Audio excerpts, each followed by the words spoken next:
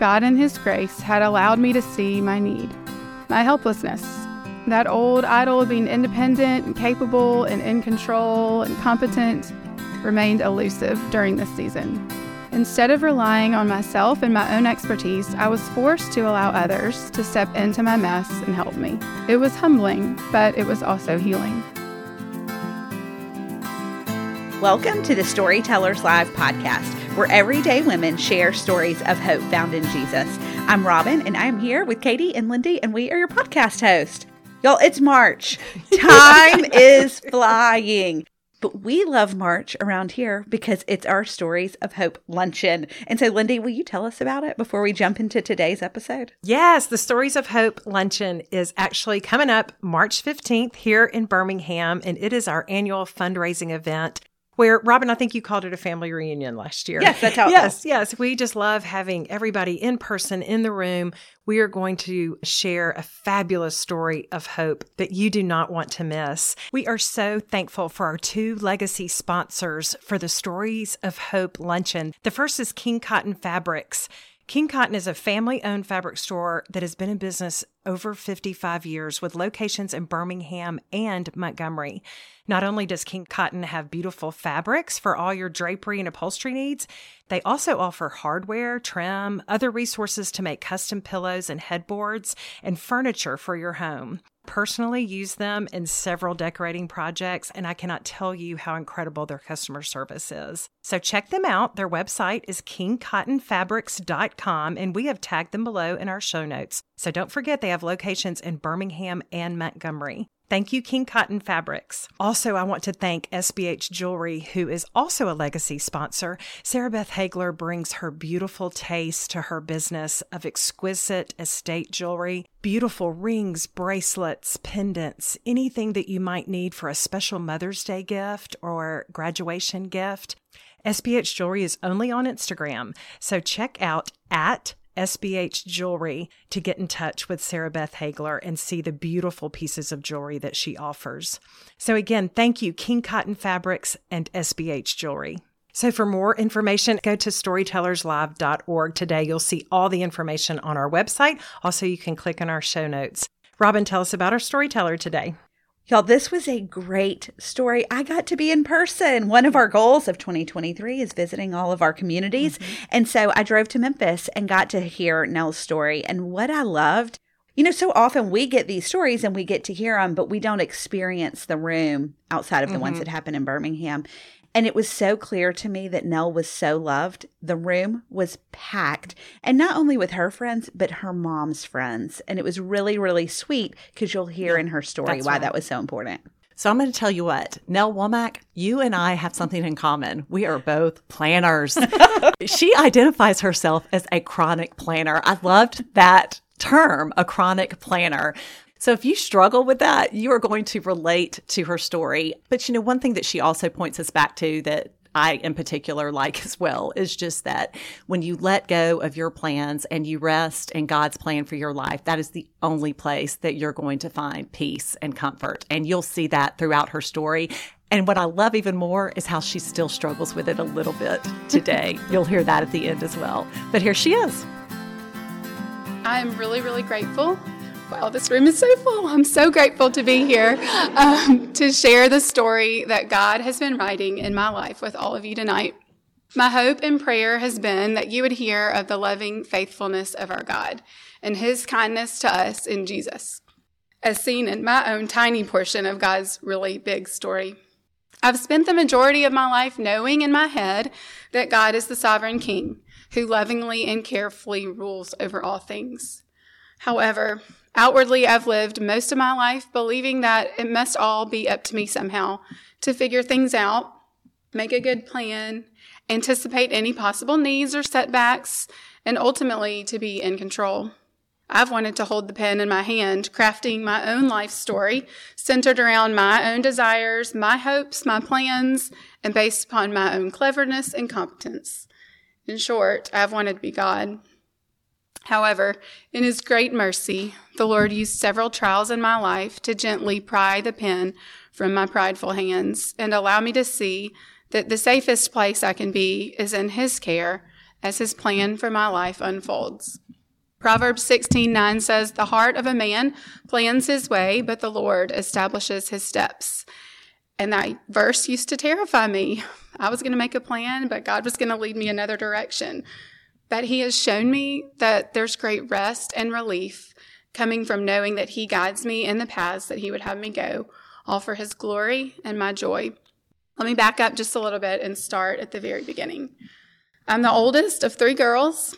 We grew up here in Memphis in a loving Christian home where I learned at a very early age about the love of Jesus. My mom stayed home when we were young, and then she later taught English and art history at an all-boys high school. My dad still runs an architecture firm here in town that was started by my grandfather. Dad showed us the value of working hard, using his God-given gifts for the good of the city where God had placed our family. We were active in our wonderful church, of which I'm still a member today. Dad was an elder, and Mom led countless women in weekly Bible studies. I don't know exactly when I became a Christian, but I do know that as I got older, somewhere in my middle school years, the Lord graciously opened my eyes to the fact that I was indeed a sinner in need of his grace. He called me to himself, and I began to see a need to cease my striving to be good enough and to rest in the forgiveness that comes through the finished work of Jesus on my behalf. Our home was filled with fun and laughter. My parents were actually cool, and I knew this to be true because even during my middle school years, my friends wanted to hang out with them too. Our family of 5 was close-knit, and I took my role as firstborn daughter very seriously. I was the self-appointed peacemaker charged with keeping my sisters in line and anticipating any possible problems in order to plan accordingly and maintain a facade of what I now recognize as unquestionable competence and capability. I've always valued predictability. Making plans, checking off my to-do list, and sticking to the schedule are my bread and butter. This carried over into my educational experiences. Grades were of the utmost importance to me, and I sailed through high school with my heart set on Auburn University, the alma mater of both my parents and the only college to which I applied and was accepted. My plan was unfolding quite nicely. While at Auburn, I'm so grateful to have been plugged into Reformed University Fellowship, where my love for God's Word began to grow and my understanding of God's grace continued to expand. My college years were filled with rich friendships with godly women who faithfully pointed me to Jesus, and they still do that today. I uncharacteristically changed course a few times by switching my major, finally settling into elementary education, and consequently hanging around for one extra football season. This also allowed me to be available for a double date organized by my roommate with a guy named Joseph, who was working on his 2nd or maybe 3rd senior year. He says it was a blind date for him only because, of course, I knew who he was. Yeah. One date led to many more, and soon I was calling home to tell my parents about this small-town Georgia boy who drove a very large, very loud diesel truck. He loved to hunt, and he worked for the Auburn Fire Department. My family fell in love with him just like I had. And Joseph is one of the clearest gifts of God's goodness in my life. While I love to plan, he loves to play things by ear. Where I tend to worry, he tends to wing it. And where I pride myself on analyzing the potential for problems, he sees the chance to have some fun. Together we strike quite the balance, which has led to lots of sanctifying moments, mixed in with a whole lot of joy, for which I'm so grateful. After graduation, I moved back to Memphis to teach at the elementary school I attended and loved, and 17 years later, I'm still there today. I lived back at home with Mom and Dad while I waited on a ring, and those are some days I truly treasure. While we were growing up, Mom had a habit of writing lunchbox poems for each of her daughters, and this daily practice continued even at my first job. Slightly embarrassed, I would discreetly read them in the teacher's lounge. Roses are red, your bed is made, have a great day teaching 6th grade. Mom was always doing these little things that it turns out were pretty big after all. She knew how to care deeply for people in just the most ordinary ways. The ring finally came, and Joseph and I were married in June 2007. Once again, my plan was unfolding quite nicely. Here, I had a loving husband, a great teaching gig, a cute little starter home, and a dog we both adored. A few years later, we figured it was time to begin writing the next chapter of this life we had created, and Joseph and I began trying to grow our family in January of 2009. I was shocked when the months rolled by and there was no positive pregnancy test. After nearly a year, we decided to seek medical help. These months were the beginning of some of the most difficult years of my life. As we waited for this deep desire to be filled, I often wondered why God would withhold something he called good, a child, from us. I couldn't understand why he would delay this blessing. Was I not fit to be a mother? Was this some kind of punishment for not depending on him enough? Why were so many others so easily or even unintentionally becoming moms, while I failed month after month to do so? I felt so much shame over my perceived incompetence, over the fact that I was incapable of fixing this problem. And this was coupled with the looming, worry-filled question on my mind: what if I never get to have a baby? I wanted to rip the pen out of God's hand and start scrawling out my story my way. This was not a part of my plan. Some of you undoubtedly know the pain of infertility and the loneliness that often comes with it. God, in his kindness, provided me with a handful of friends who either were or had been in the same boat, and a community of fellow strugglers grew around me. We met regularly to pray together, and in addition, our friends and families were crying out to God on our behalf. Mom told me later that she would walk by our house in the neighborhood and pray that God would fill every room with babies, and he heard that prayer. A friend kept reminding me that he was always working. He never stops.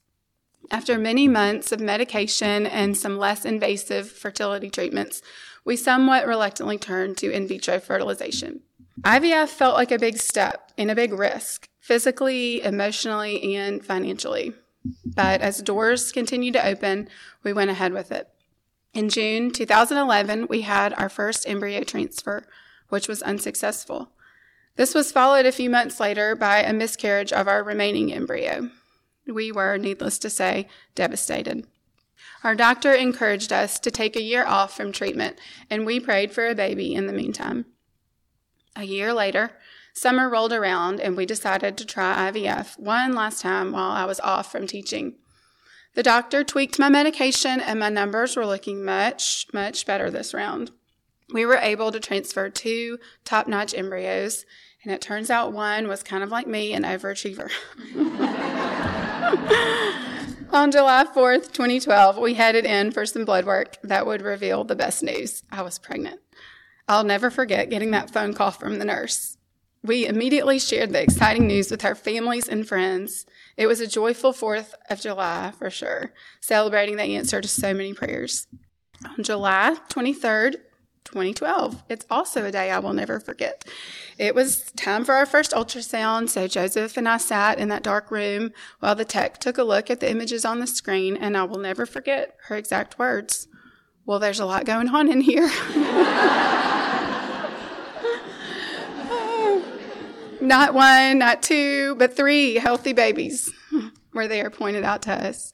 We were having triplets. I laughed and Joseph cried. We were shocked, thrilled, scared, and overjoyed all at the same time. I remember having to tell Joseph's parents the news myself because they thought for sure he was joking.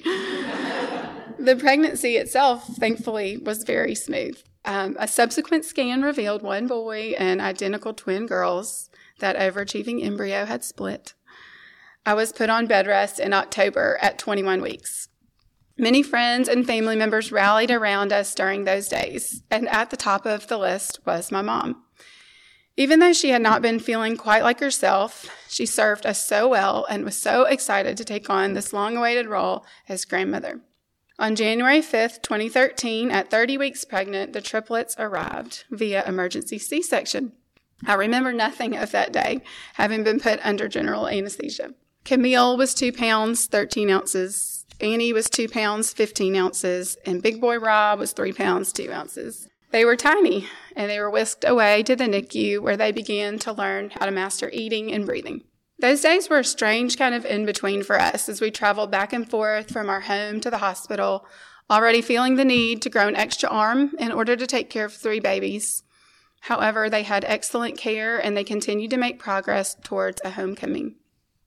Meanwhile, on January 17th, just 12 days after their birth, Mom quietly slipped out of a NICU visit to go see a doctor who had ordered a CT scan to try and figure out why she was having some urinary symptoms. She went by herself to that appointment, where she learned that there was a mass on her bladder. My aunt called me while I was at the NICU. All she said was, "I'm coming to pick you up now. Don't fret." She told me in the car that Mom had cancer. And I remember how freely the tears flowed on the drive from Methodist Germantown to our house in East Memphis. The news wasn't good. Later scans revealed that this was stage 4 bladder cancer. Doctors told us there was no medical reason a healthy 53-year-old non-smoking woman should ever receive this diagnosis. A surgery was scheduled to see if they could remove a good portion of the tumor. The details of surgery day are seared into my memory. I walked back and forth through the hospital's underground tunnel, from the NICU with the babies to the OR waiting room where our family was gathered. Afterwards, the surgeon shared more bad news about how aggressive and nasty this cancer was. Our pastor was there, and he pulled the 3 of us girls aside. We cried and hugged, and he reminded us not to worry about what comes next, quoting Elizabeth Elliot, "There is no grace for our imaginations." Over the next few months, the babies continued to grow stronger and healthier. They came home from the hospital around Valentine's Day. And at the same time, Mom grew sicker with round after round of unsuccessful chemo and a fast-growing cancer that was taking over her body. In the summer of 2013, right around the 4th of July, and 1 year after our joyful pregnancy announcement, Mom was put on hospice. Our friends and family once again rallied around us, feeding us for months, covering us in prayer, joining in evening walks around the neighborhood with Mom in her wheelchair and the triple stroller at its side. We got those babies on a 4-hour feeding schedule as soon as possible, and Mom's friends created an army of helpers that called themselves Nell's Nannies to come help me feed the triplets. We were loved, helped, and carried, and I was at the end of my rope. God in His grace had allowed me to see my need, my helplessness. That old idol of being independent and capable and in control and competent remained elusive during this season. Instead of relying on myself and my own expertise, I was forced to allow others to step into my mess and help me. It was humbling, but it was also healing. Those days are a blur, but there are some things that I can remember that I've taken away. First, the body of Christ is a beautiful, essential instrument of God's grace. Our church family loved us so well and ministered to us in our trials. From Joseph's buddies parking outside of the NICU window and praying at the hospital, to dropping off diapers or meals, they didn't stop to ask what we needed. They just stepped in. We saw so clearly the blessing of being in a community of believers who are committed to Jesus and to one another. Second, God really does mean what He said in 2 Corinthians 12:8. "My grace is sufficient for you, for my power is made perfect in weakness. Therefore, I will boast all the more gladly of my weaknesses, so that the power of Christ may rest upon me." I've never felt weaker than I did during that time in my life. Yet I've also never felt the power of Christ in such a real, tangible way. He showers us with grace when we are at our weakest. I felt hidden in His care, safe and protected by His presence. During her illness, Mom clung to Psalm 131. It's a short one. "O Lord, my heart is not lifted up. My eyes are not raised too high. I do not occupy myself with things too great and too marvelous for me. But I have calmed and quieted my soul, like a weaned child with its mother. Like a weaned child is my soul within me. O Israel, hope in the Lord from this time forth and forevermore." She knew God was her only hope, and she rested in His care. Mom's calmed and quieted soul was ready to go home to heaven, and she did just that in the early morning hours of Friday, August 9th, 2013. She was finally healed and whole and with her Savior that day, and we rejoiced in that. We met with our pastors and decided to go ahead with the already scheduled baptism of our babies that Sunday. The juxtaposition of joy and sorrow that we were met with that weekend was jarring. On one hand, a triple baptism, testimonies of God's goodness and answers to prayer, and a burial, a reminder that death is such an intruder and this world is so broken. A few days later, our family traveled to Rosemary Beach, one of Mom's favorite places. While we were there, a friend sent us an article from the front page of the Commercial Appeal newspaper. There was a picture of Mom holding the babies in the NICU with the most satisfied, peaceful smile on her face. A local journalist had written a beautiful article about many of the events I've just finished describing. It still makes me smile that she was actually on the front page news. I know she would totally roll her eyes at that. But this was a story that resonated with so many people who've experienced this kind of love and loss. I miss Mom every single day, and I wish so much that she could be here. I think I'll always be grieving this loss on this side of heaven. It comes out of nowhere sometimes and hits me all over again that she's not here. I have no idea why God's plan included her early departure from earth. My sister shared this Jim Elliot quote with me. I must not think it strange if God takes in youth those whom I would have kept on earth until they were older. God is peopling eternity, and I must not restrict him to old men and women. If I'm being honest, in preparing to share my story, it was much easier to reflect on how God was working back then. Those events are like a highlight reel that plays on repeat, and the core memories of what happened are so fresh. How God worked so clearly in our pain and in our joy. I feel like I'm still in the middle of the next chapter, and it's a little trickier to stop and dig deep and determine what I've been learning here lately. It's now been a decade since most of this went down. The triplets just turned 10 this month, and they are healthy, happy fourth graders. I still love to make and stick to a plan, but of course, there's nothing like being a parent to provide you with some real concrete evidence that you are not in control of any situation. The reality is that I'm still learning every day to trust his plan and his care. I still grasp at control and try to figure things out on my own, often not seeking him. God continues to remind me that I'm not the one writing my life story or those of my children, and that I'm not the one in control, but that's a good thing because the author of all of our stories is the one who created all things, knows all things, and loves us more than we can imagine. His plan and purposes are so much bigger than my short-sighted attempts at managing my tomorrows. I admit that my identity as a chronic planner often continues to rear its ugly head in the worst ways. One such instance occurred just a few weeks ago, the day before the triplets turned 10. At 3 o'clock each day, I feel like my job really begins as we head home for homework and such, and I had mapped out this particular afternoon with some precision.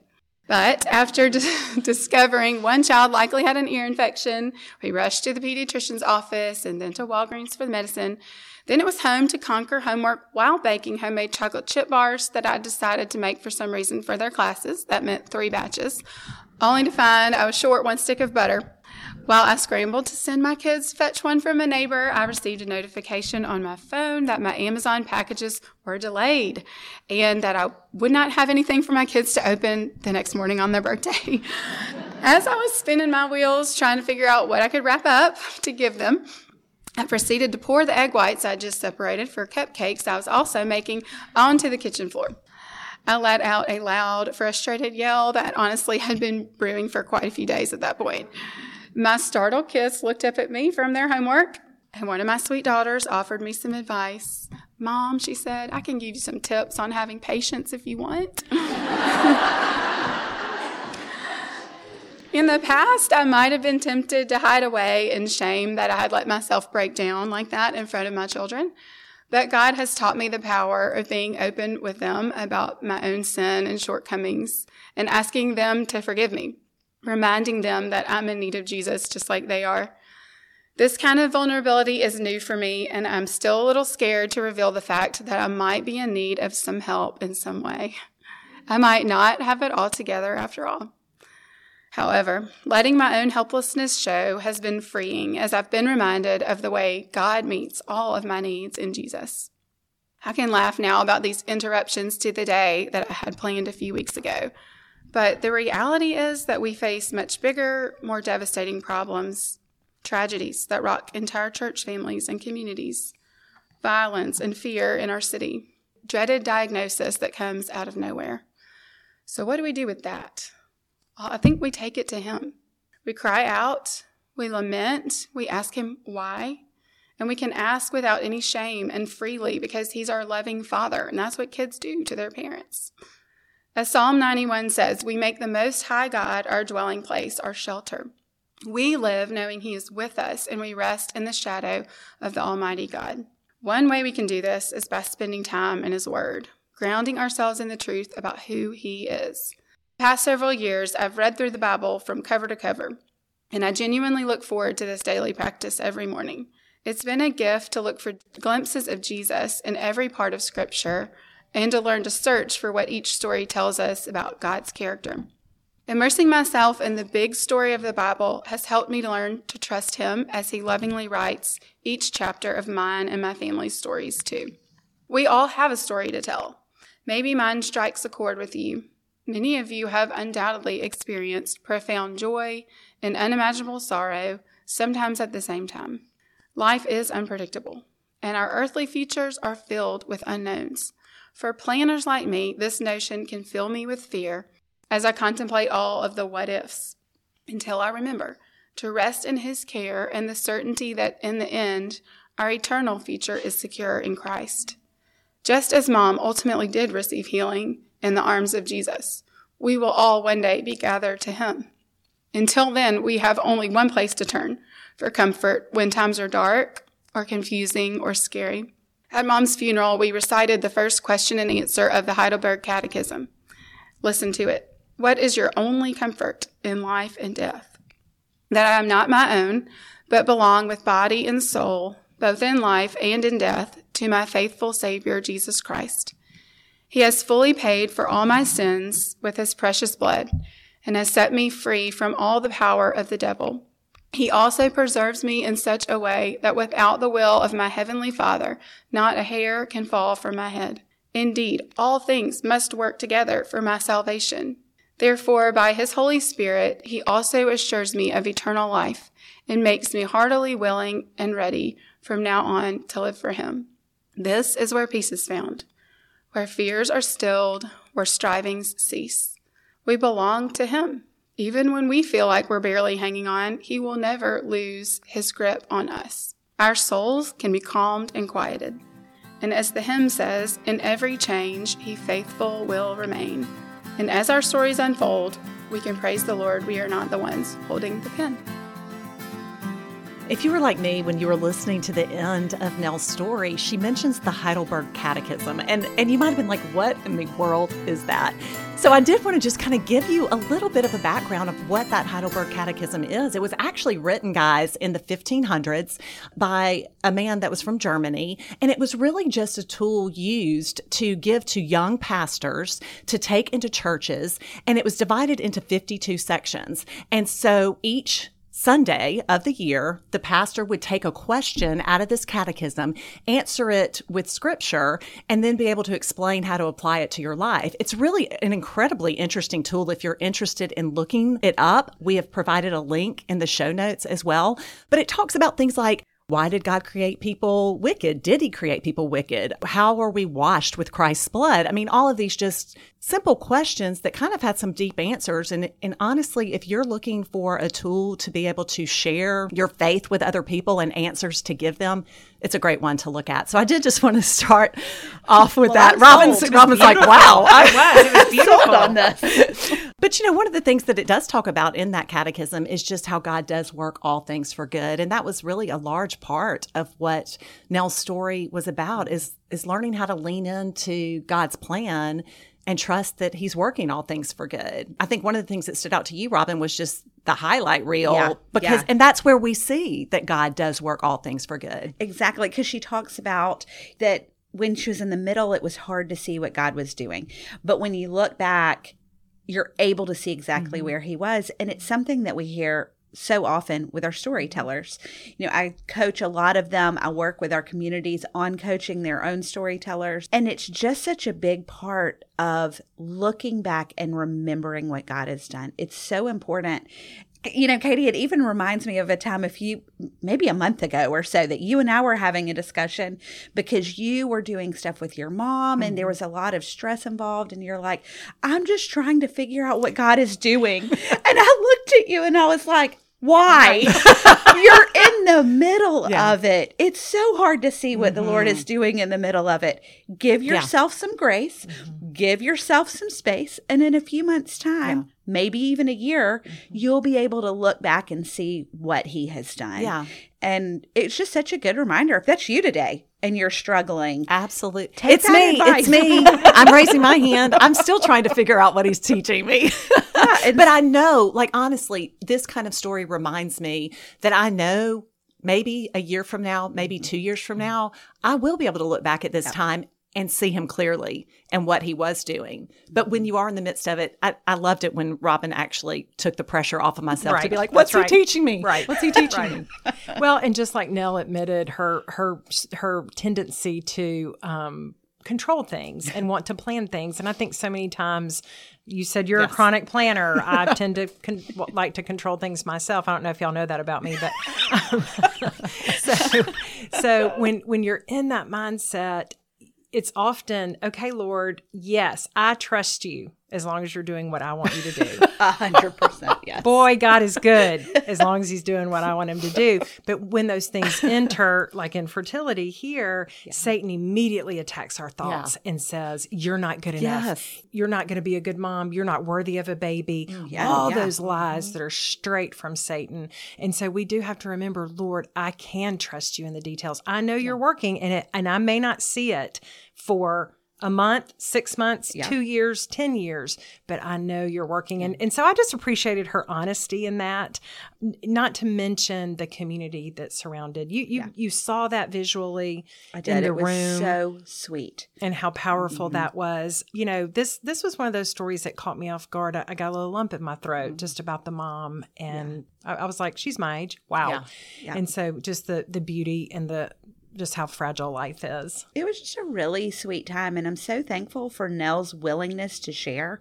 You know, like Lindy, like you said, this is so relatable. Okay, maybe Katie, you said it. It's so relatable in all of our lives. We may not have walked through this specific journey, but we've all walked through a season of wanting to see what the Lord is doing and going, where are you? Yes. And it just doesn't work that way. And so I'm so thankful for Nell being vulnerable and sharing this story. I know that one of our biggest requests is stories of infertility. This is a great one to pass along to your friends if it's something that's happening in your life, a friend's life. It's a great story to pass along. And encouragement for loss. There's so much here. Or even for those of us that are just planners. That's right. So thanks so much for listening today. We do love when you share our stories. We encourage you to do that. And if you enjoyed it today, would you go rate and review our podcast on Apple Podcasts? There's a place where you can give it 4 or 5 stars. We love a 5-star that you can actually write a review. And those are important because it's how people find our podcast. And so thanks so much for doing that. Thanks for listening, and we will talk to you next week. Bye.